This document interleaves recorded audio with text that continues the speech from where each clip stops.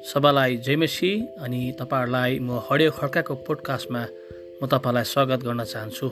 परमेश्वरको अनुग्रहमा 11 वर्षदेखि परमेश्वरले यस पहाडी भेगमा हरियो खड्कालाई विभिन्न माध्यमद्वारा उहाँले प्रयोग गरिरहनु भएको छन् अनि ती मध्ये एउटा थियो फुड फर द सोल अथवा डेली डिभोसनल रिडिङ, जो प्रत्येक वर्ष 8 या 10 हजार मानिसहरूले यसलाई पढिरहेका छन्, व्यक्तिगत प्रकारले, पारिवारिक प्रकारले।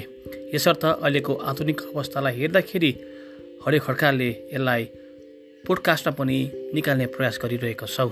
त्यसर्थ तपाईँले दिनमा 2 या 3 मिनट तपाईँले पोडकास्ट खोलिकन सुन्नुहोस्, तपाईँहरू आशिष बन्नुहोस् अनि तपाईँले अरूलाई पनि आशिषको हकदार हुनुमा तपाईँले उहाँलाई सहायता पुर्याउनुहोस्। सबैलाई जय मसीह।